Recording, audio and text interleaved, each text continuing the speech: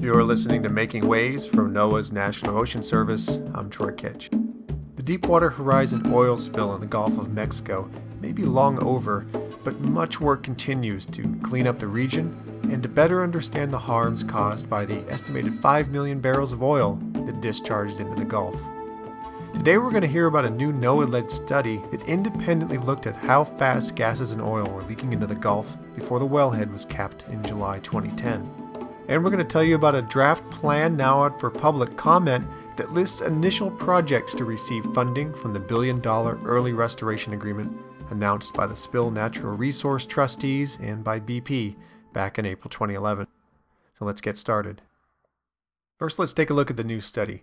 NOAA scientists and academic colleagues have independently estimated how fast gases and oil were leaking during the Deepwater Horizon oil spill. They did that by combining chemical measurements in the deep ocean, in the oil slick, and in the air. Now, why is this important? Well, this information about the transport and fate of different components of the spilled gas and oil mixture can help resource managers and other experts who are trying to better understand environmental exposure levels. The new chemistry-based spill rate estimate came out to an average of 11,130 tons of gas and oil compounds per day. And that's pretty close to the official average leak rate estimate of about 11,350 tons of gas and oil per day. That's about 59,200 barrels of liquid oil every day during the spill. That official estimate was based on things like video flow analysis, pipe diameter, and fluid flow calculations. Authors of the new study found that the leaking gas and oil quickly separated into three major pools: the underwater plume, about 3,300 to 4,300 feet below the surface, the visible surface slick, and an airborne plume of evaporating chemicals. Each pool had a very different chemical composition. The team found that the underwater plume was enhanced in gases known to dissolve readily in water. This included essentially all of the lightweight methane, better known as natural gas, and benzene, a known carcinogen, present in the spilling reservoir fluid. The surface oil slick was dominated by the heaviest and stickiest components, which neither dissolved in seawater nor evaporated into the air.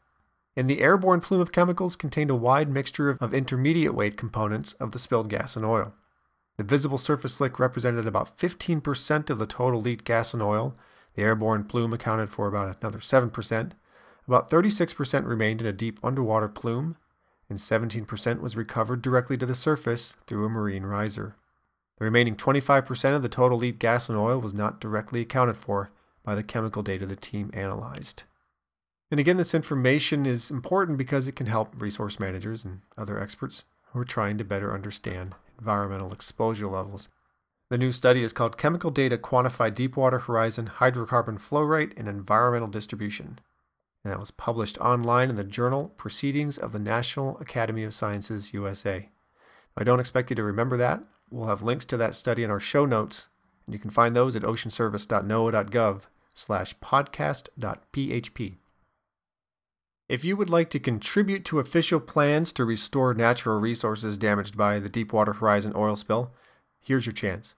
The Deepwater Horizon Natural Resource Damage Assessment Trustees are now seeking public input on the Deepwater Horizon Draft Phase 1 Early Restoration Plan and Environmental Assessment, and that was released last month. The plan represents a first step toward restoring resources injured by the spill.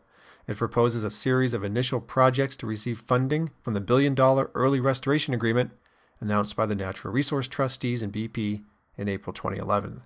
Early restoration actions are meant to begin the restoration process before the natural resource damage assessment process is complete and before the full extent of the harm to the Gulf ecosystem is known. 8 proposed projects include 2 each in Alabama, Florida, Louisiana, and Mississippi. And these early restoration projects include actions that help lay the groundwork for rebuilding coastal marshes, restoring wetlands and barrier islands, conserving sensitive habitats for wildlife, and improving people's use of natural resources in the Gulf of Mexico.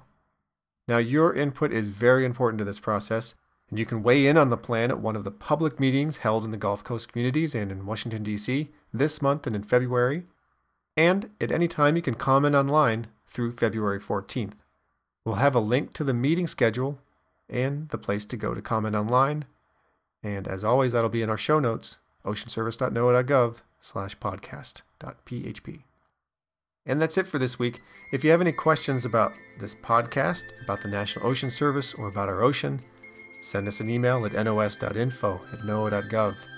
You can find us on the web at oceanservice.noaa.gov, and our handle on Facebook and Twitter is USOceanGov, all one word, lowercase. USOceanGov. You've been listening to Making Waves from NOAA's National Ocean Service. We'll return in 2 weeks.